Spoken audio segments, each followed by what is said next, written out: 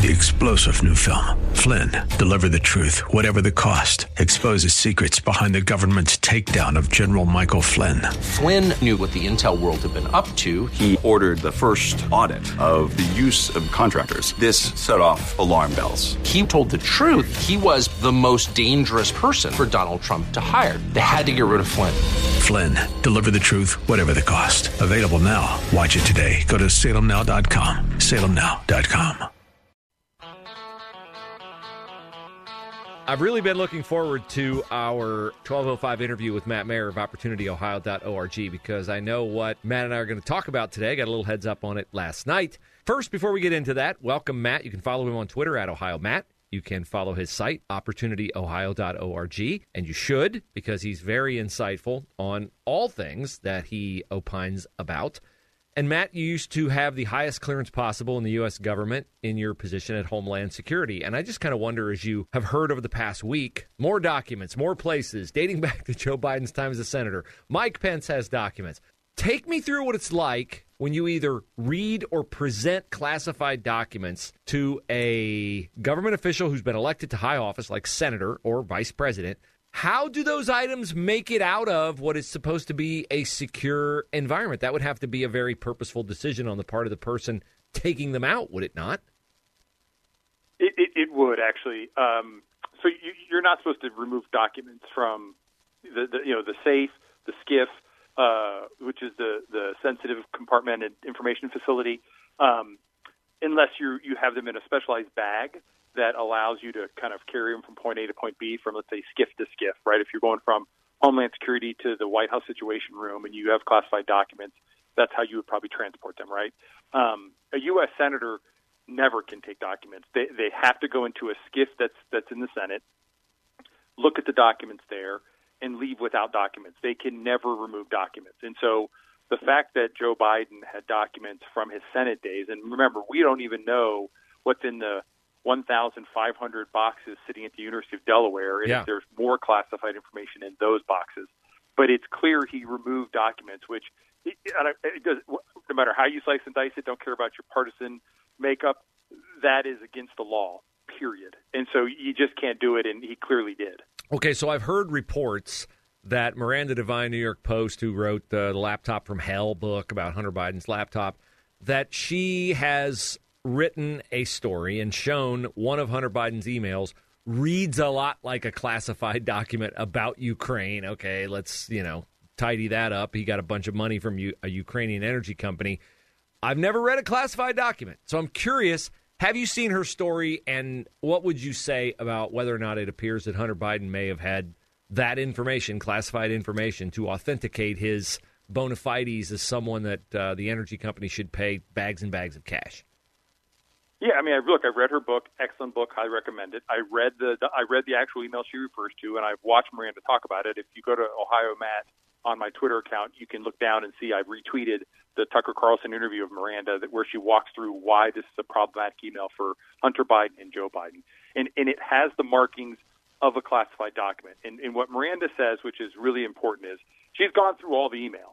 This one email is unlike every other email Hunter sent, right? No misspellings, very detailed, very thoughtful, lots of analysis, and it uses things like RU for Russia, UK for Ukraine. It talks about potential sanctions of how the U.S. government would react to something happening in Ukraine, which is something that is not generally known and would likely have been classified at the time. So it appears, by all intents and purposes, that Hunter Biden got a hold of classified information, likely from the State Department through his dad somehow, and put that in the document. Now, remember, this email was sent about a week before Joe Biden went over to Ukraine, and not very long before Hunter and the guy who got the email, Devin Archer, became paid board members of Burisma in Ukraine, making $85,000 a month. So this is a big smoking gun problem for the Biden administration and the Biden family. Matt Mayer, our guest, OpportunityOhio.org. Follow him on Twitter at OhioMatt. Read his Substack, The Patriot Mind. And, Matt, I talked a lot this week about education issues in the state of Ohio, about how in states where we have governors who lead, they are prioritizing and getting past school choice. I have become very disgruntled with Mike DeWine as governor. But as you and I discussed last night, you would like to make an announcement today that relates to your dissatisfaction, not just with Mike DeWine, but with the state government in the state of Ohio, what is getting done, what is not getting done. And I'm excited about your announcement. So tell the people what you have decided to do about these matters. Yeah, look, I've been in the trenches for 10 years more here in Ohio, trying to get the policymakers to make the right changes to get this state as a leader, not a laggard. And they have failed to do it, governor after governor, legislature after legislature. And I'm tired and I'm fed up. So today I'm announcing that I am exploring a run for governor in 2026. Yes, it's early, but I'm an outsider. I need a lot of time to kind of get out to all 88 counties to build up a grassroots movement to see if I can raise the money to then make an official run, probably sometime in a year and a half. But if you go to ohiomat.com, you'll see my 12-page detailed agenda of everything I want to do. And on there, you'll see an accountability agenda, which is a checklist of that agenda to essentially hold the current legislators and Mike DeWine and John Husted accountable for what they're not doing. And let's hope they do it. And if they do, I won't have to run in 4 years. But we got to have change in the state. Our job growth is among the worst in America. We are losing people. Over 40,000 have left Ohio in the last 2 years. We've got to turn things around, and it can't just happen in Columbus and Cincinnati. We've got 88 counties, most of which are dying on the vine, that desperately need help, and we're going to bring help to those counties, and we're going to get this state revitalized. If the establishment and career politicians won't do it, then an outsider like me will. Matt Mayer, OpportunityOhio.org, announcing his exploratory run for governor 4 years from now. And what I love about your announcement is it's not driven by your own personal lust for power or prestige or prominence. It's driven by your frustration that Ohio is not, in all 88 counties, benefiting like Franklin County is or Licking County is. And we hear these announcements, Amazon's buying more land and, Intel's going to be mammoth and all that. And it's great. And that's what Mike DeWine hides behind as, well, look, I'm getting this done. And, I think in that vein, I think he has hid behind, look, I'm pro-life. Look, I'm pro-Second Amendment. I got concealed carry passed. And it takes more than that. There is more to be done as a conservative governor in a conservative center-right state. There is a lot more to be done that he could be doing if he were leading, and I don't feel that he is leading. So tell me how this could work for you, what you need, how you will go about getting other people in the state of Ohio to understand that there are things that DeWine and Husted cite as, look, we're getting the job done, but they're really not getting the job done for everyone in all corners of the state. Let me give you a couple data points, right?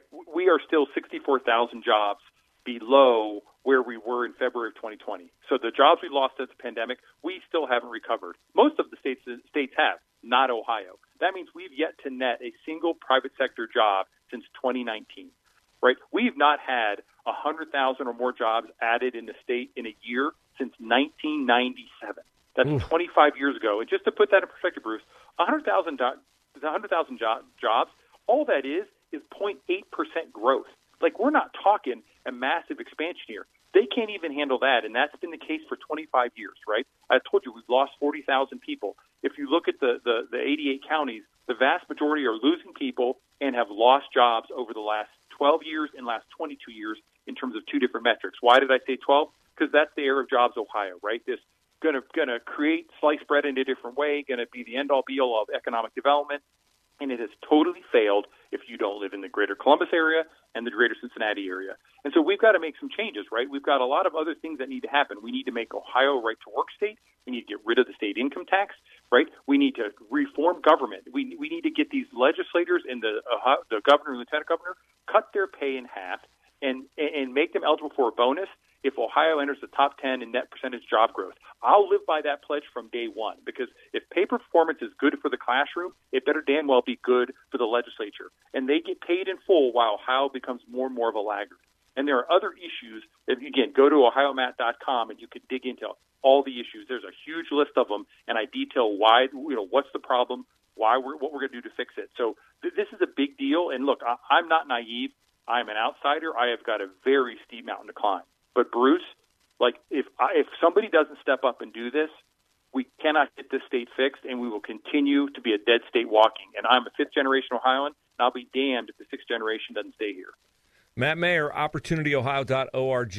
His website is ohiomatt.com, exploratory run for governor. You know, the fact that, and I'm not aligning you with Joe Blystone, but the fact that Joe Blystone came from a business background, and you have a government background and a business background, but the fact that Joe Blystone got the percentage of votes he got in the Republican primary, I think shows that Ohioans are receptive to hearing from an outsider like you. DeWine Husted didn't even get 50% of the vote in the primary. So I absolutely agree with you. That's one of the things I looked at deeply. And so I think that Ohio Republican primary voters are dying for a vision and a change in something big and bold, like Ronald Reagan said, right? Paint with bold colors, no pale pastels. Mike DeWine and John Husted are nothing but pale pastels. We've got to go bold if we're going to get this state turned around, and we will be bold under me.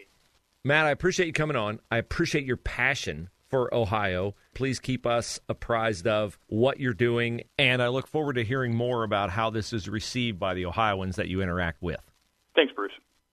So how about that? Breaking a little news here on the Bruce Hooley Show. Matt Mayer, OpportunityOhio.org, announcing an exploratory run for governor. This is how it was supposed to work, right? We were supposed to have citizen leaders, and then they would return to their jobs after they served. Instead, we have this system set up where you get into politics early and you keep running and you keep running and you keep running and you ascend to the highest office. That's how you wind up with career politicians like Mike DeWine, like Sherrod Brown, like Joe Biden. How's that working out?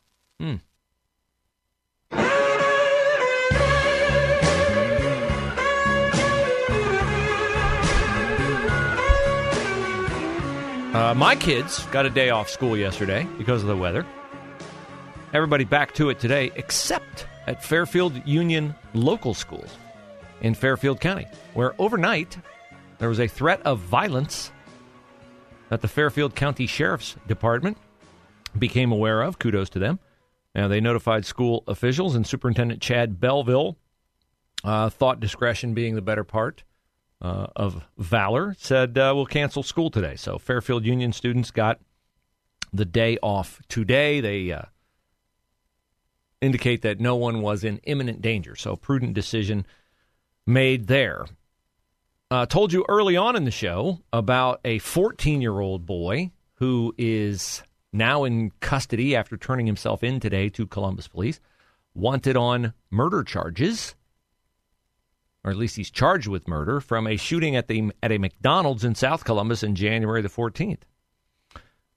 Overnight, Grandview Heights police engaged in a high-speed chase on city streets up to 80 miles an hour for one person they're still looking for. A second they have apprehended. The one person was wanted on a warrant. They spotted him. He jumped in a car with the other person. They sped off. So as of now, I have no word as to whether or not they have apprehended that person. We have, it appears, the end of the saga involving the very tragic death of 13-year-old Tyree King. This is from 7 years ago, 2016. Tyree King had a BB gun he was holding it, or it was in his belt or something. Anyway, he had it. It looked, unfortunately, realistic. And a Columbus police officer obviously felt he was in peril from this weapon, which was a BB gun, not a real weapon, and shot and killed Tyree King. In 2017, the next year, Franklin County grand jury chose to exonerate the officer, would not indict him on criminal charges. A civil suit has lingered ever since, and that civil suit went the officer's way yesterday. Federal jury said that he did not violate the 13-year-old's constitutional right to be free from excessive force. These are such sad stories.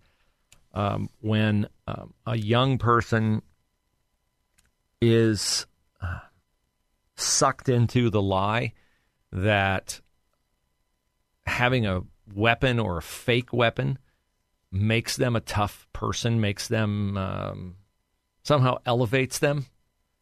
And we had a case like this in Cleveland a few years ago. A very young boy at a city park. Cleveland police officers rolled up on him because there was a report that he had a kid with a gun. They rolled up. It was not a real gun, but it looked like a real gun. He was shot.